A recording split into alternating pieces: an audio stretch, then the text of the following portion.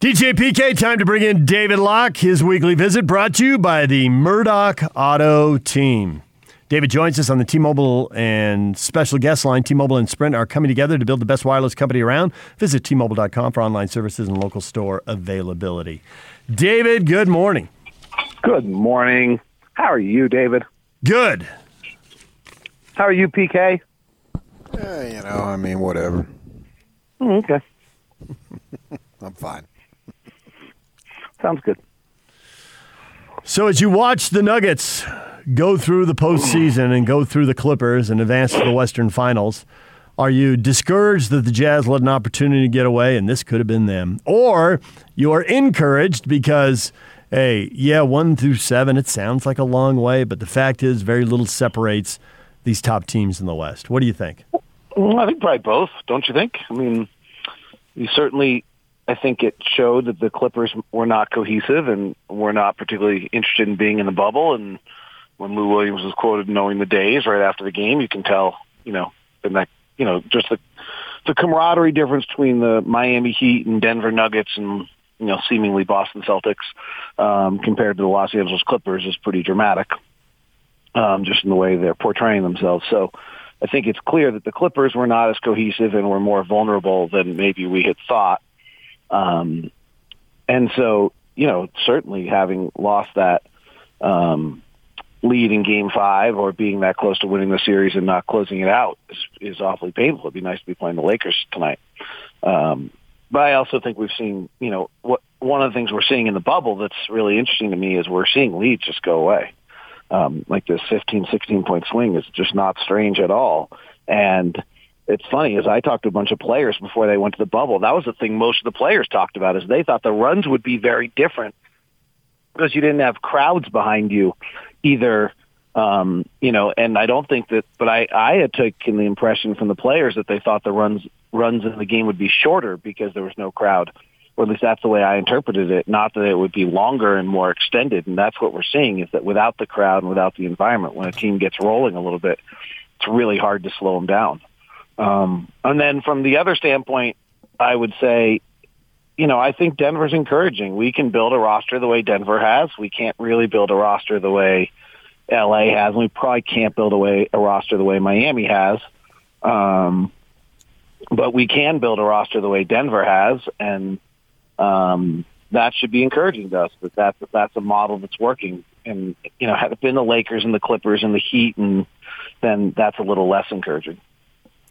I'm interested in your thought about not being able to build a roster in terms of the Heat. Now, obviously, Jimmy Butler is the exception, although when he came out, he was the 30th pick. When you look at the top, let's go the top 6 guys from the Heat, you got Hero was a 13th pick, Adebayo 14th. I just said Butler 30, Crowder 34, Dragic 45th, and Duncan Robinson undrafted. So why would you say they can't build it the way Miami has? So because Jimmy Butler was a marquee free agent that they signed in the offseason, and I'm not thinking of him as a 30th pick. I'm thinking of him as, he was one of the 3 or 4 marquee free agents, and we're just not going to get that player at that point. And so that would be my thought on it. The other one with Miami, and while they have drafted Tyler Hero and Bam Adebayo, that I do think you can look into that's really interesting, is Miami's done a really masterful job of the willingness to move draft picks to acquire talent, and at the same time having enough draft picks that they still have young players. And that they've done that probably better than anyone in the league. So Goran Dragic, if I remember correctly, they gave up like 3 first-round draft picks for him. And then yet they still have Tyler Hero and Bam Adebayo, who are, picks that they took. And I'd have to go back and see where they got all the, how they reacquired picks or what they've done. But, there is a level. I remember really thinking Miami had just made one of the worst trades of all time when they traded for Goran Dragic, because they gave up 3 first-round draft picks, and I think many of them were unprotected. It just seemed like an insane move. And yet, it hasn't really come back to bite them at all, and I don't even know if those picks have turned into much of anything. So that's a good lesson of you should be willing to move your pick, right? As much as you love your next draft pick and your next first round pick, and it's so exciting that it's actually often worth making that move. Now, the flip side of that is that, they also somehow have Bam Adebayo and Tyler Hero are terrific pieces for them for the future. So as we watch guys like Jimmy Butler have a huge impact, making really clutch shots, just such critical times, such big shots, we sit here and talk about how much the Jazz are going to improve based on how do you find this guy, how do you find that guy, but how much of it is, well, the Jazz will improve and go as far as Donovan Mitchell does. If Donovan Mitchell is one of the top 15 players in the league, they'll get to one level. If he's one of the top 5, 6, 7 players, they'll get to another level. And if he's one of the top 2 or 3 players in the league, then the championship's in play. How much of it does it really rest on the development of one or two of your best players, Mitchell and Gobert? Well, I think Rudy probably fits into this. Can Rudy find a way to score, get enough balance in that frame to be able to score over people? Like Rudy right now really just cannot score if there's someone in between him and the basket. Adebayo hit like a little floater last night. They were running basically the same pick and roll game the Jazz are running and torching the Celtics and doing, Duncan Robinson was playing Bojan Bogdanovic last night. You didn't want to leave him in the corner because he's too good a shooter, and then Adebayo was able to roll to the basket on a smaller guy. Like, it was all the same stuff, but maybe one of the biggest plays was Adebayo hit a little 4-foot floater over a defender, and that's the piece that Rudy doesn't have yet. Is can Rudy find a way if someone stays underneath him and he has someone between him and the basket that he can start to score that shot? And, that would be a huge developmental piece, and certainly Donovan as well. The one thing that has been I think positive for the Jazz is that continuity seems to be important. Now, is continuity important because they're in the bubble and it's a unique circumstance, or is continuity important? I'm not entirely sure, but frankly, I think there's something to be said that the Warriors had a culture and they added Durant to it, and he actually screwed it up, but they were good enough with that culture that they kept winning for a while with their championship. That Cleveland team that won with LeBron had been together for a while. Tristan Thompson and all those pieces they had been together. So it does seem as though continuity is holding to have some importance. And there's probably exceptions to the rule, but that's a good sign as well. So the fact that Denver's winning and Boston frankly has a continuity. I think Jaylen Brown and Marcus Smart have probably been on the same team for 5 years now, and Jason Tatum's been on it for 3 years. And so then they added Kemba Walker, which was just a cultural improvement from the flat earth crazy show that Kyrie Irving was for them last year. So, I think that's another positive lesson for the way the Jazz and Dennis and Justin have built this roster.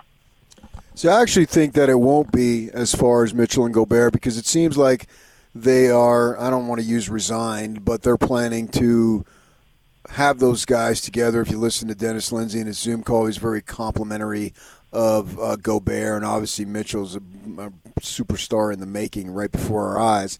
So with these two guys, and you're paying them big time money, that the success of this franchise is going to be determined by those other guys, by the Adebayos and the Heroes and the Dragics and Jay Crowder and whatnot, to use the Miami example. So it's what expertise that the management of Zanuck and Lindsay can come up with to flush out the roster with some serious quality players, say like 3 through 7 or 8. Respond to that.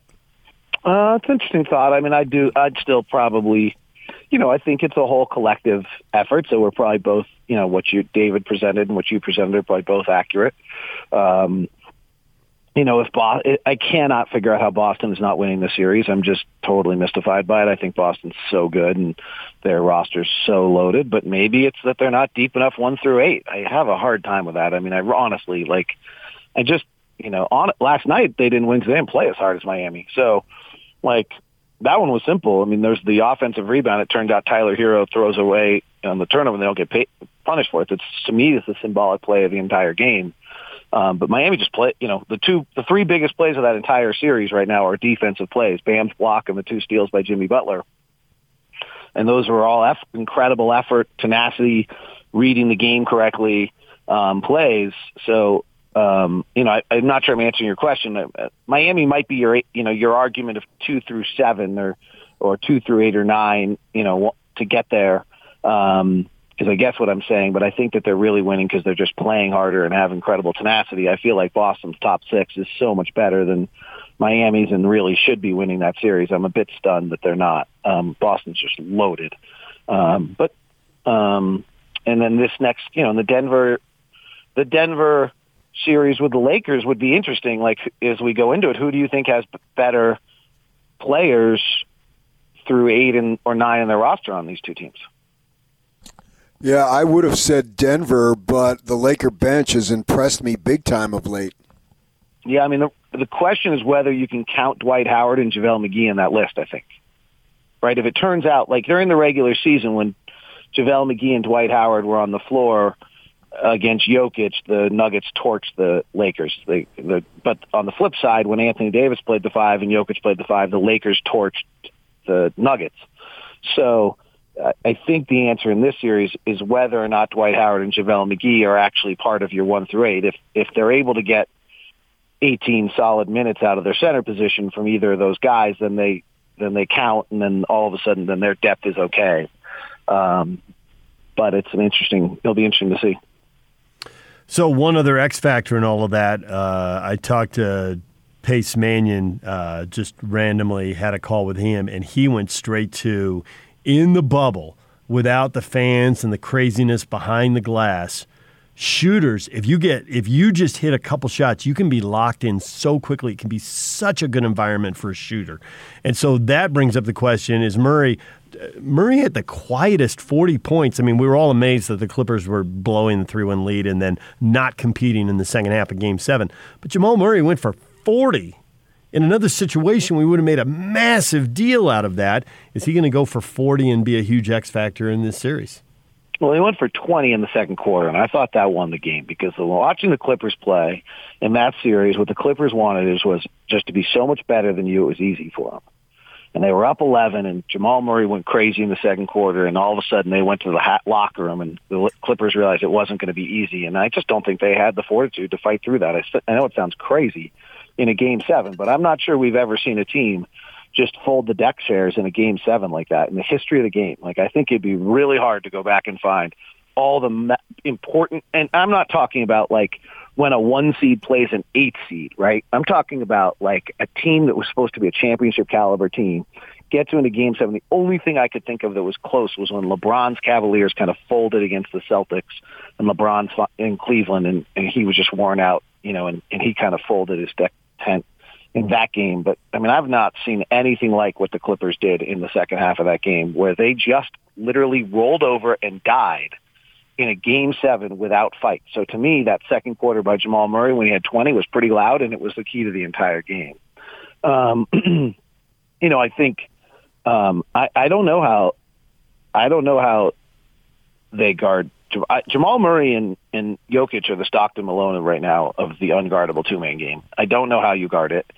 I saw somebody talking about the key for the Jazz is to find a guard that can guard Jamal Murray. He just had to pick on the guard, and then he's not guarding him anymore. So I'm not even sure that that's the answer.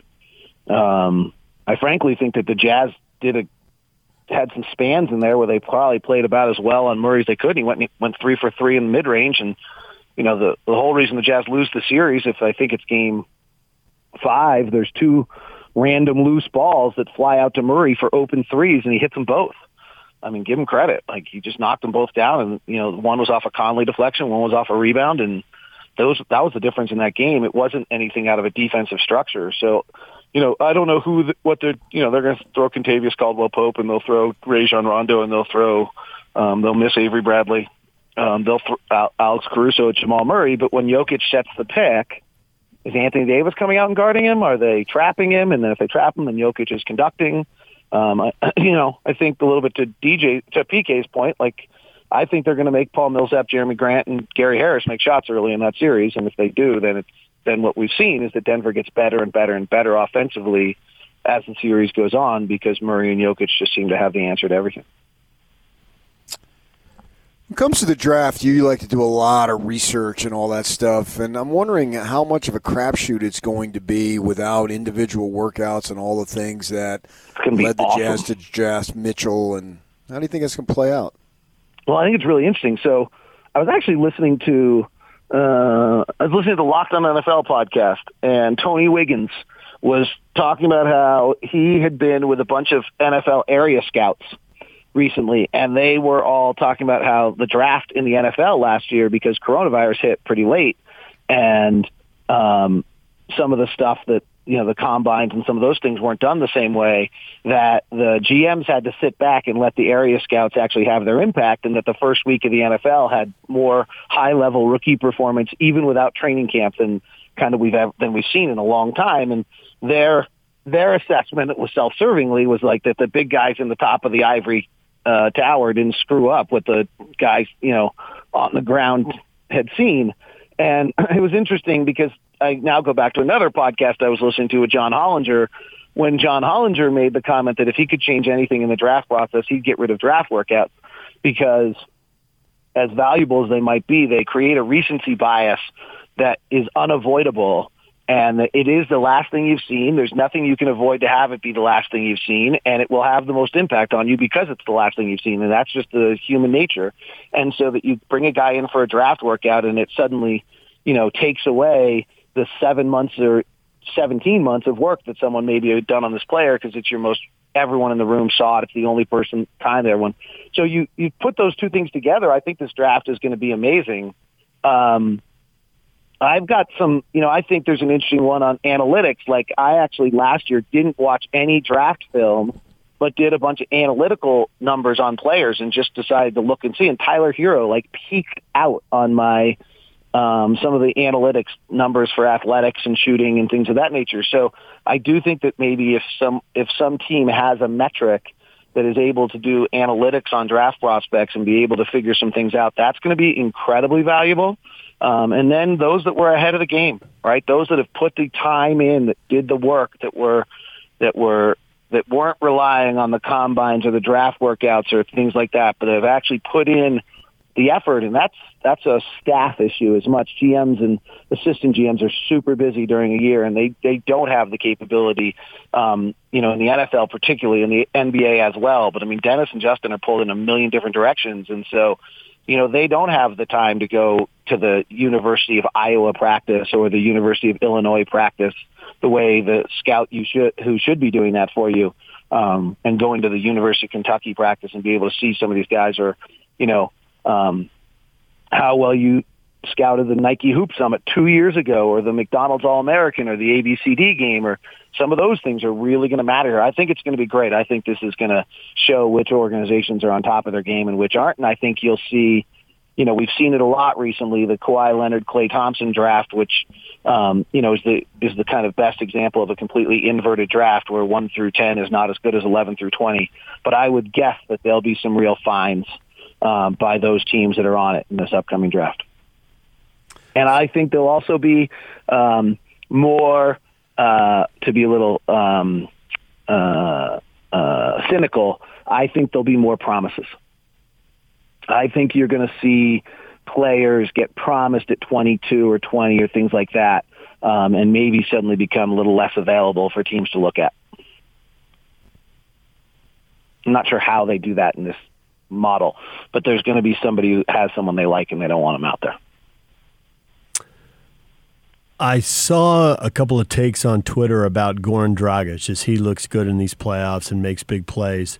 And you're big into the analytics and all that, and I don't know if this stuff completely misses this, or in a weird way if you could discover it with that.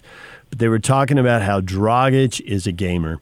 He's a big gamer. He's a big gamer in international tournaments, and he's a big gamer in the playoffs. And the people putting out this are like, he has a shockingly low percentage of bad games when it's kind of this winner-take-all. He doesn't show up as well in the regular season maybe, but it really shows in tournaments and knockout play in NBA playoffs. Can you discover that kind of stuff, or you got to be the area scout on the ground and see guys to really realize that kind of talent? I mean, so he led Slovenia to the Euro Cup with right. That was cited. As the head coach. That had Luka on that team, and Luka was tremendous. But Dragic was the MVP of that series, of that tournament. And then if you go back and look, even when he was 24 for Phoenix, he was really good in the playoffs. And then he's been great for Miami. They've had limited experience, but he's been great in every single one of his playoff performances. He's just crafty and plays it. I don't know. I mean, the easy answer on some of these guys, and I think this is where we really missed Bojan, frankly. I don't think we missed Bojan's three-point shooting in the corner. It would have been pretty hard for our offense to be any better. But I do think there might be something to Jokic, Dragic, and Bogdanovic and the world they grew up in and what they experienced as young children, and the fact that they're not quite as flustered by moments and have a level of toughness and depth because of life experience that's different than the average American kid. There might be something there. I think it's a worthwhile discussion if I was a scout in a room of whether there's something there, because big games seem to bother them less. And I think what Bojan brought us all year long was a grit, and it's a quiet grit, but it's the miss the second game of the year with the sprained ankle, and then the trainers come to him and he's like, "You got your one, I'm going to play." I'm playing. And there's other stories that I probably can't share about it all year long, but the wrist is one of them, where that was going on all season long, and he just was going to fight through it. And, I think we missed that intangible aspect of Bojan Bogdanovic. And if you want me to say we would have beat Denver if we had Bojan, the answer to that to me is yeah, but it wouldn't have been because we hit another corner three or we made another shot. I thought we did, our offense was clicking at 130 for most of that playoff series. Hard to get any better than that. It would have been just because he has a grit level to him that is a little different than anybody else we have. So then the Jazz need more itches on their team then. So far the teams with itches are scratching them well. Nice. Oh, maybe we should leave it right there. Maybe it was terrible. That was a setup. It was terrible. Okay, one more thing then. All right. So you don't have to end on that. I must tell you, I enjoy these conversations immensely. Thank you very much. I sit out every Friday morning. I sit in the same spot. Screwed up this morning. My apologies. And I really enjoy these conversations. You guys are terrific.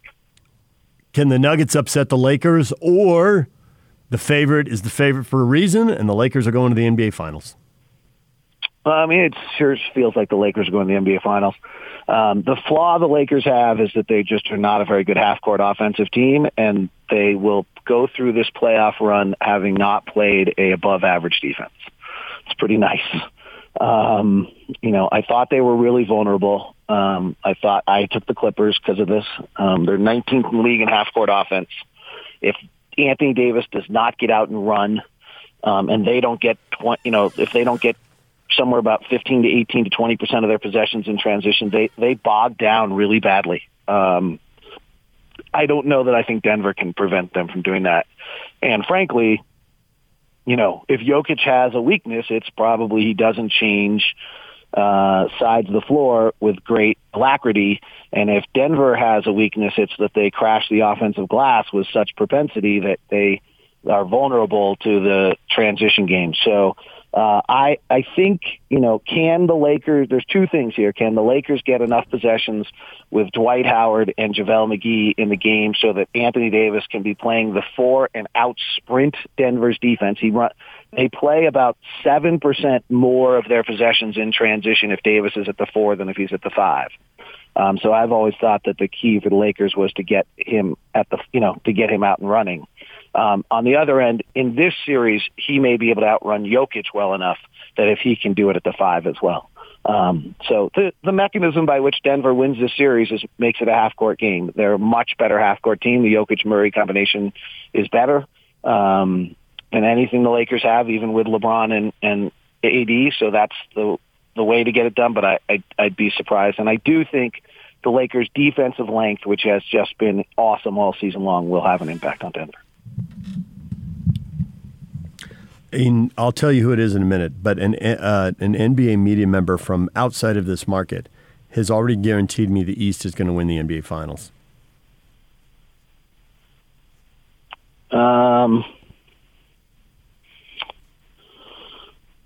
That's not... guaranteed. Did not hedge. All right, so here's an interesting one. I feel like Denver matches up better against Miami and Boston than the Lakers do.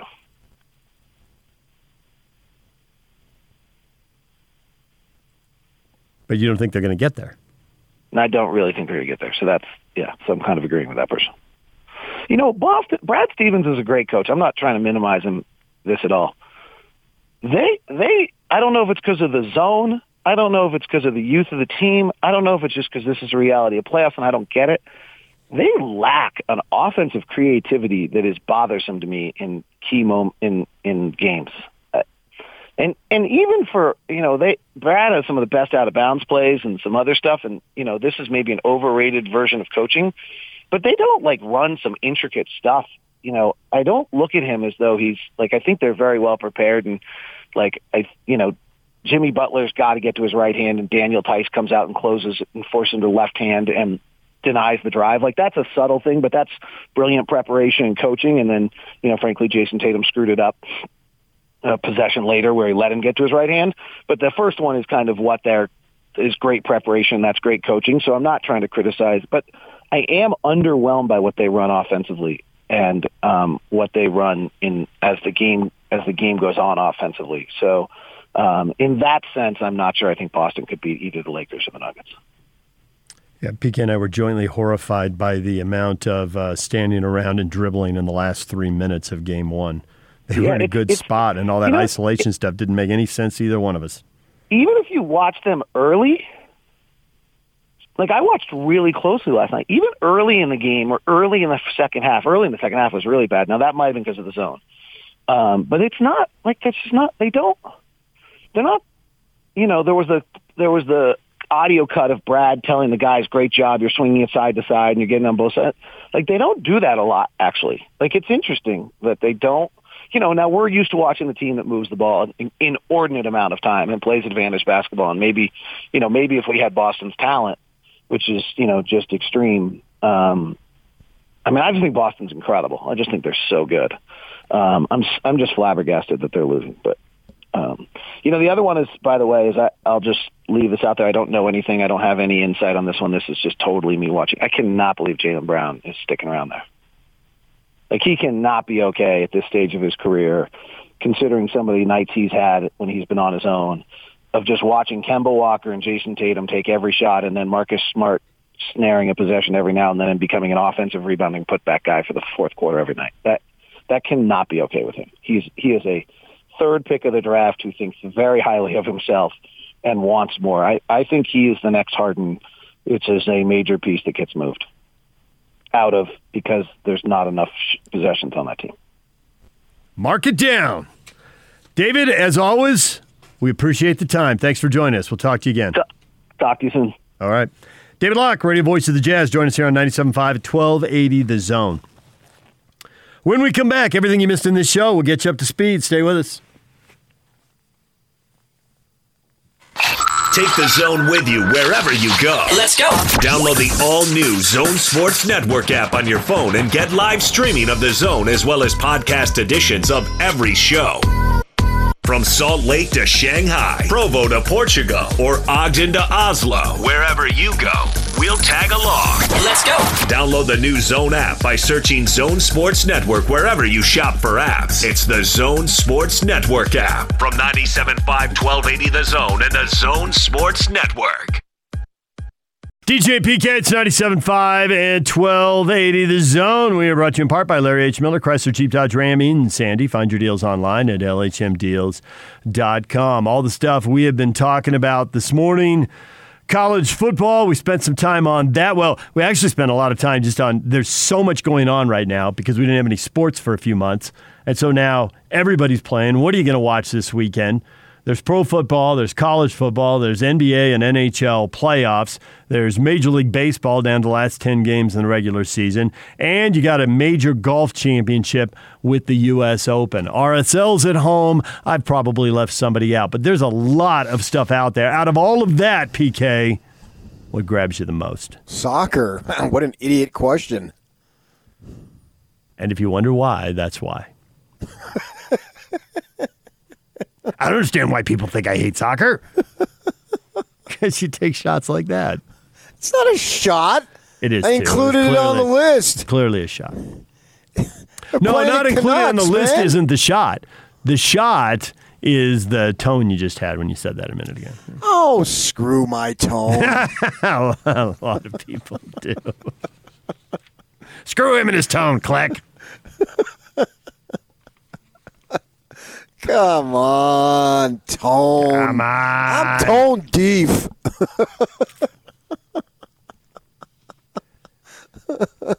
I know you well enough to know you that Saturday night you are going to channel surf, and the most drama is the one you will settle on. You can't actually predict what you're going to watch right now. You're going to have an NBA playoff game because it'll be game 2 in the East.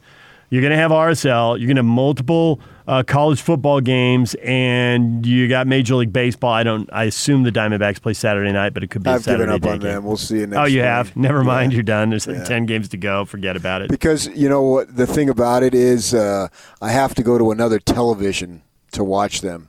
And it just becomes too complicated, huh? And exactly. And so because that's on my direct, which I have direct simply for those idiots, and then my Comcast, which is the one that I watch far more. So I have to get up off of my lazy boy, go to another area to watch it. But since they suck and they've traded so many guys and now they're just playing a bunch of dudes that suck, I've given up on them. So I'll just have whatever's on Comcast, which is the baseball channel. And then they'll have some games on. But you're right, yeah. I'm hoping college football something out there because it's just been it's not my one thing because I'm more than just a college football guy, but it's the time of year. I mean, Saturdays for college football for me, I've been so invested in this for 20 years of long days and long great days. Guy asked me yesterday, a friend of mine, we went out to lunch. He said, what sport do you really consider, I've got to do this, pertaining to my job? I said, I don't have any, really. Maybe the Jazz, because they play 82, and I feel absolutely obligatory that I must watch every single one. But even that, sometimes it can get a little monotonous, when the games run together and some of the games are predictable. When they're predictable. Well, it is for the players, too, because they can't give 100% when they're traveling all over the country. I mean, they can give 100%, but their 100% fluctuates. Mm-hmm. That's all they got in the tank. Yeah, so that night's 100% isn't the same as a playoff 100%. Dennis Lindsey basically said this. Obviously, he phrased it differently, but in his season-ending remarks, he said they've gotten feedback from the players. The lack of travel elevated the quality of the competition. He says, obviously, there's business concerns, and can you bring people together in neutral sites for tournaments because you got to sell tickets, and owners are counting on that. That's how budgets are built. But he says we've got to listen to players. If you're going into New York and L.A., do you just play 2 games in 3 days and minimize the travel and just sit there and take a day off and then play the other team? You don't want to do that because you're trying to sell – for the out-of-town fan, the out-of-town Jazz fan or Warrior fan or whoever, you want to kind of space that out. They may not want to go see the team twice in 3 days, but from the competitive standpoint or going through Texas where there's 3 teams, don't go down to Texas multiple times. You go to Texas, play all 3 teams, and minimize the flights. If you can, sure. I think that would increase the level of quality of competition because these guys, you only got so much energy in the tank and so many of these games just keep coming at you. Like a blizzard, basically, and you could barely see you don't even know. I mean, I've been there as a sports writer and then traveling a little bit, not as much with the radio, but back in the day of standing in an elevator and not remembering which floor I'm on. I mean, I've done that because you're just whipping through these places so much that you just forget. I can only imagine these guys, which is so much more intense, and they have to be out there. I don't have to do anything physically. I go down in the morning and work out a little bit in the gym. But these guys, obviously it's going to affect the level of a competition and the quality of play, which is why I've enjoyed the bubble I've determined I'm not going to let the politics, and I think the politics have just kind of taken a back seat anyway now. It's about the competition. I mean, we're going to remember this playoff thing, not from Doc Rivers' speech of we love the country and they don't love us back. We're going to remember the Clippers choked. And so that stuff, it's certainly important, but it's about the basketball. And I've loved the basketball in the bubble because they've been able to compete. And it's playoff time anyway, so it probably would be competing at a high level, maybe because of the shooting backgrounds and all, as we've heard. Reggie Miller was talking about, you just spoke about Pace Mannion talking about it. These guys have been in these situations a million times over, so clearly they know what they're talking about. And Reggie Miller, obviously, when it comes to shooting, he's going to be able to speak with authority. So he was saying that, this is like heaven, basically paraphrasing him. So I get it. There's truth to that. But the level of spirit of competition in the playoffs is so much higher. But for me, it really never really is work. But I am missing my guys, my conference, my teams playing college football. And even the leagues that allegedly playing aren't playing this weekend. I mean, the SEC isn't playing. The Big 12 has 2 non-conference games this weekend. Obviously the Big 10 and the Pac-12 aren't going. So we say college football is going, but there's 2 non-conference games in 4 of the 5 big leagues. So there isn't really all that much college football. This is nothing. This is basically another week 0. That's what it is. Well, it seems like the whole thing has been for 2-3 weeks now. All of September is really. Yeah, my guys aren't playing. And we get so excited for college football, and then you sort of, okay, let's get BYU, Utah, accept that. You sort of, let's get past these couple of weeks. And then that first conference game. You remember that first conference game last year was down in Los Angeles on that Friday night? Mm-hmm. Oh, my gosh, I was so amped for that game. Yeah.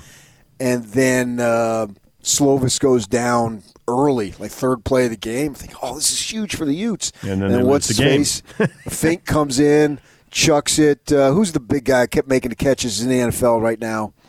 Pittman, is that it? Yeah, Michael Pittman Jr. Yeah, and he may not even be the best in terms of their receivers. Man, SC has just thrown out a slew of receivers, and you just watch the games. Juju Smith-Schuster, Robert Woods. I mean, the list goes on and on. Nelson, what's his face? What's the guy's last name? Aguilar. Yeah, I mean, they just got one after another, and these guys. And I can remember I was so excited for that game. And Kyle, I guarantee you no one's going through undefeated. So he kept pounding that. Turned out he was right. Nobody did go, SC didn't go undefeated. I think they might have lost the next week. They went up to Seattle and got beat. But it's such a big, big deal. And we don't have that right now. And it's a blow for me. We were talking earlier in the show about authentic, and how much do you root? And you were talking about RSL, and you can hear it in my voice in the postgame, right? Absolutely, in the postgame, I'm still feeling the winning or the losing. It doesn't stick around to the next day or two. Nothing lasts. But it's funny, I thought of that. We're up against it here because we went so long with Locke. We're not going to be able to talk about as much stuff as we normally do. But I thought about that when you mentioned that USC game because I don't feel a lot of disappointment after a lot of college football games, and I definitely did after that one. Can the Utes go to the Pac-12 title game? Can they win the Pac-12 title game? Could they actually go to the playoff? All those questions were in the air. And to lose that game, at that point, I wasn't even sure if they could run the conference table. They lost the one game to the team that's got kind of similar, not similar talent isn't right, but you get it where there isn't a big talent differential, right? They're good in different spots, different position groups, but both those teams had a lot of talent. Now, are they just going to have a game where they have 3 turnovers and they just mess up against somebody and then they lose the tiebreaker at SC and they're done? Well, it turned out they did win 8 in a row and go to the conference title game, and right about the time everybody got their hopes up again, they lost the conference title game. But that would be one of the times where I really felt it. And after a lot of the wins, I'm not invested in the same way other people are invested. And you probably get it as well as anyone because I think it's largely true with you too. But, you go into a game, it wasn't quite that pronounced, but there were times going into games last year against Arizona and against UCLA where it was back in the Mountain West days where, they're playing New Mexico and UNLV and games are fun, but I'm pretty sure I know who's going to win this thing. It's like I'm not feeling a lot of drama going into this one. That's why that ball game up in Seattle. Because you did feel it going into that. Right. Huge. Yep. And walking around, I used to get to the stadium early. My wife came with me on that trip. And just seeing Ute fans outside the stadium and just the apprehension. It was so fun because we didn't know who was going to win. We really, and Utah historically has sort of lost that game because it's in November. And that's why somebody on the staff came up to me. This is the first time we got a game like this since we've been in the Pac-12. And he was right. And that was a huge, huge win. And set them up certainly to win the division. And, Oregon, it was what it was. The bowl game, I was thinking about this. Screw the bowl game, man. The Pac-12 loser in the title game, they might as well not even play a bowl game because they've lost they're 0-9. Yep. And so to get in a 9-game season, if they have to skip going to bowl games, come on, we both talked to administrators who said you lose money going to most bowl games. Yes, that's what I was saying yesterday. So just if the coaches and the stories we were talking about, or coaches are saying the strength and conditioning guys are saying the Pac-12 players aren't really ready to play until November and December, depending on who it is and what date they pick, right? Well, so if you basically play a conference schedule in December and January and you plug the conference championship game in around the Super Bowl and whatever TV window, I don't know, the week before, the week of on the Saturday, whatever they figure out, I don't care. That's good enough for me. And I think that you do have to listen to that whole 2 seasons in 1 season thing. But I think if you're done in January, it's not that much later. And you're playing fewer games. You're playing 9 games, not 12. So to me, that doesn't seem to be full-fledged spring football. And I would think that you could then go in next season and presumably, hopefully, have next season look like a normal season. Because there is nothing. And the Pac-12 and the Big Ten, they made the big public pronouncements, so they're taking the hit right now because now they're doubling back and trying to figure out how to play, right? So it's just like, guys, by your own words, it's not matching up. You're all over the map. What are you doing, right? But it's not a normal season when you see players at LSU opting out, when you see the SEC still hasn't played a game yet, when we're in mid to late September and there's 2 Big 12 non-conference games and everybody else is off. The ACC is already rescheduling games. It couldn't be more stark. The announcement that got made about college basketball, okay, the NCAA runs it. Here's the rules. There's no drama. There's no arguing. There's no politics. There's no ineptness. There's none that says, and college football has it all because you got 10 different groups. Nobody's on the same page. I mean, it's most obvious with the Big Ten and the Pac-12, but come on, the ACC and the SEC aren't on the same page.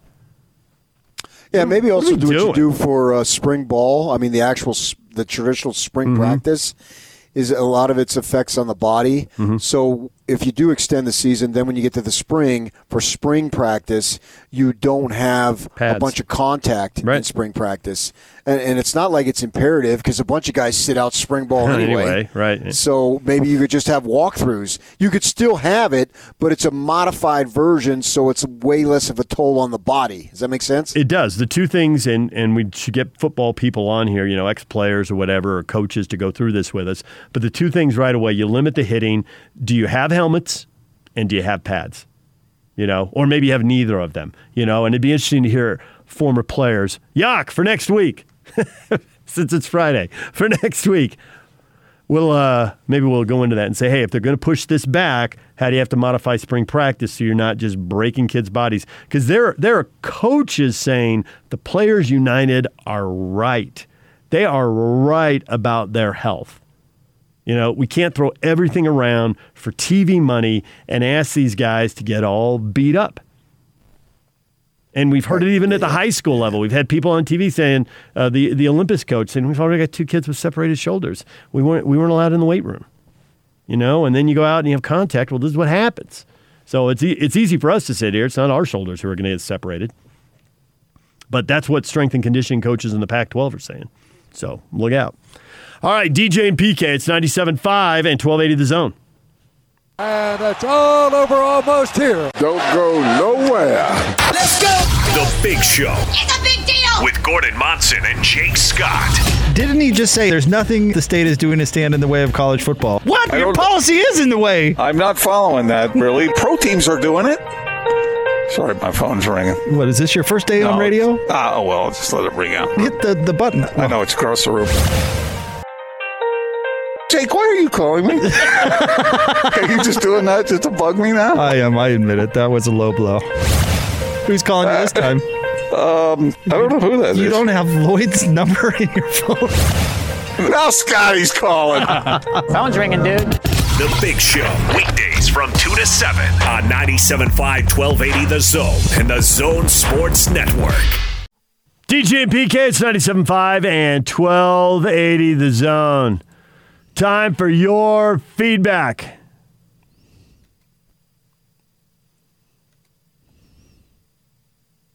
U-State Iceman, how will this affect recruiting in the Pac-12 if they don't get playing soon? Minimally, I would think. There's a limit on scholarships, and most of the guys who are recruited tend to be 3-star guys. Now, could you lose an elite 4 or 5-star guy or an elite quarterback out of the region? Sure, you could. It's already happened, and it'll happen again, I suppose. But I would think that, you know, the teams that can do that, the Alabamas and the Ohio States and whoever else is Clemson, whoever else is recruiting nationally, they're landing a bunch of 4 and 5-star guys from other areas of the country too. So I would think that the Pac-12 loses a few. Maybe they lose a few recruits off the top, and other than that, it's pretty much the same guys, isn't it?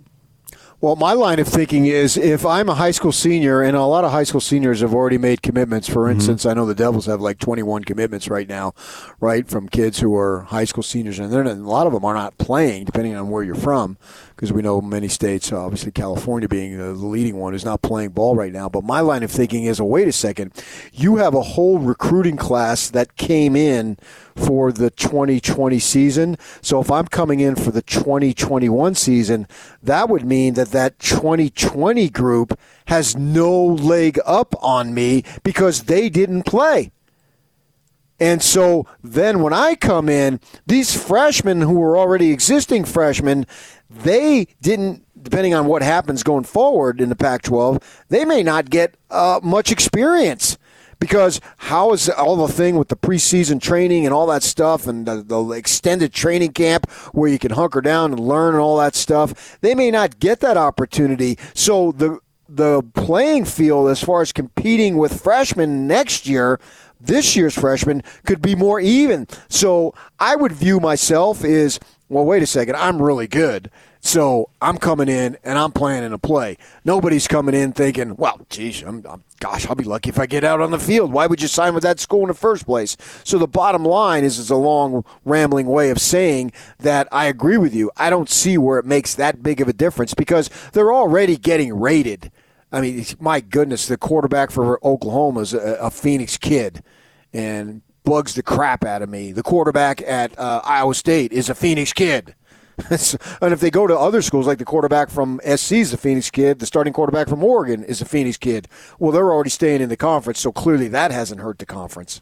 I also think that it's going to be really interesting to see what happens to transfers because everyone's getting an extra year, but you're going to plug an extra year's worth of recruits into the system. Are they going to go from 85 scholarships to 100 and then over 3 or 4 years ratchet it back down to 85? How's that going to work? Is there going to be room for the transfers? Transfers have been really helpful and also, I guess, on the flip side, probably really hurt schools as they've lost some guys.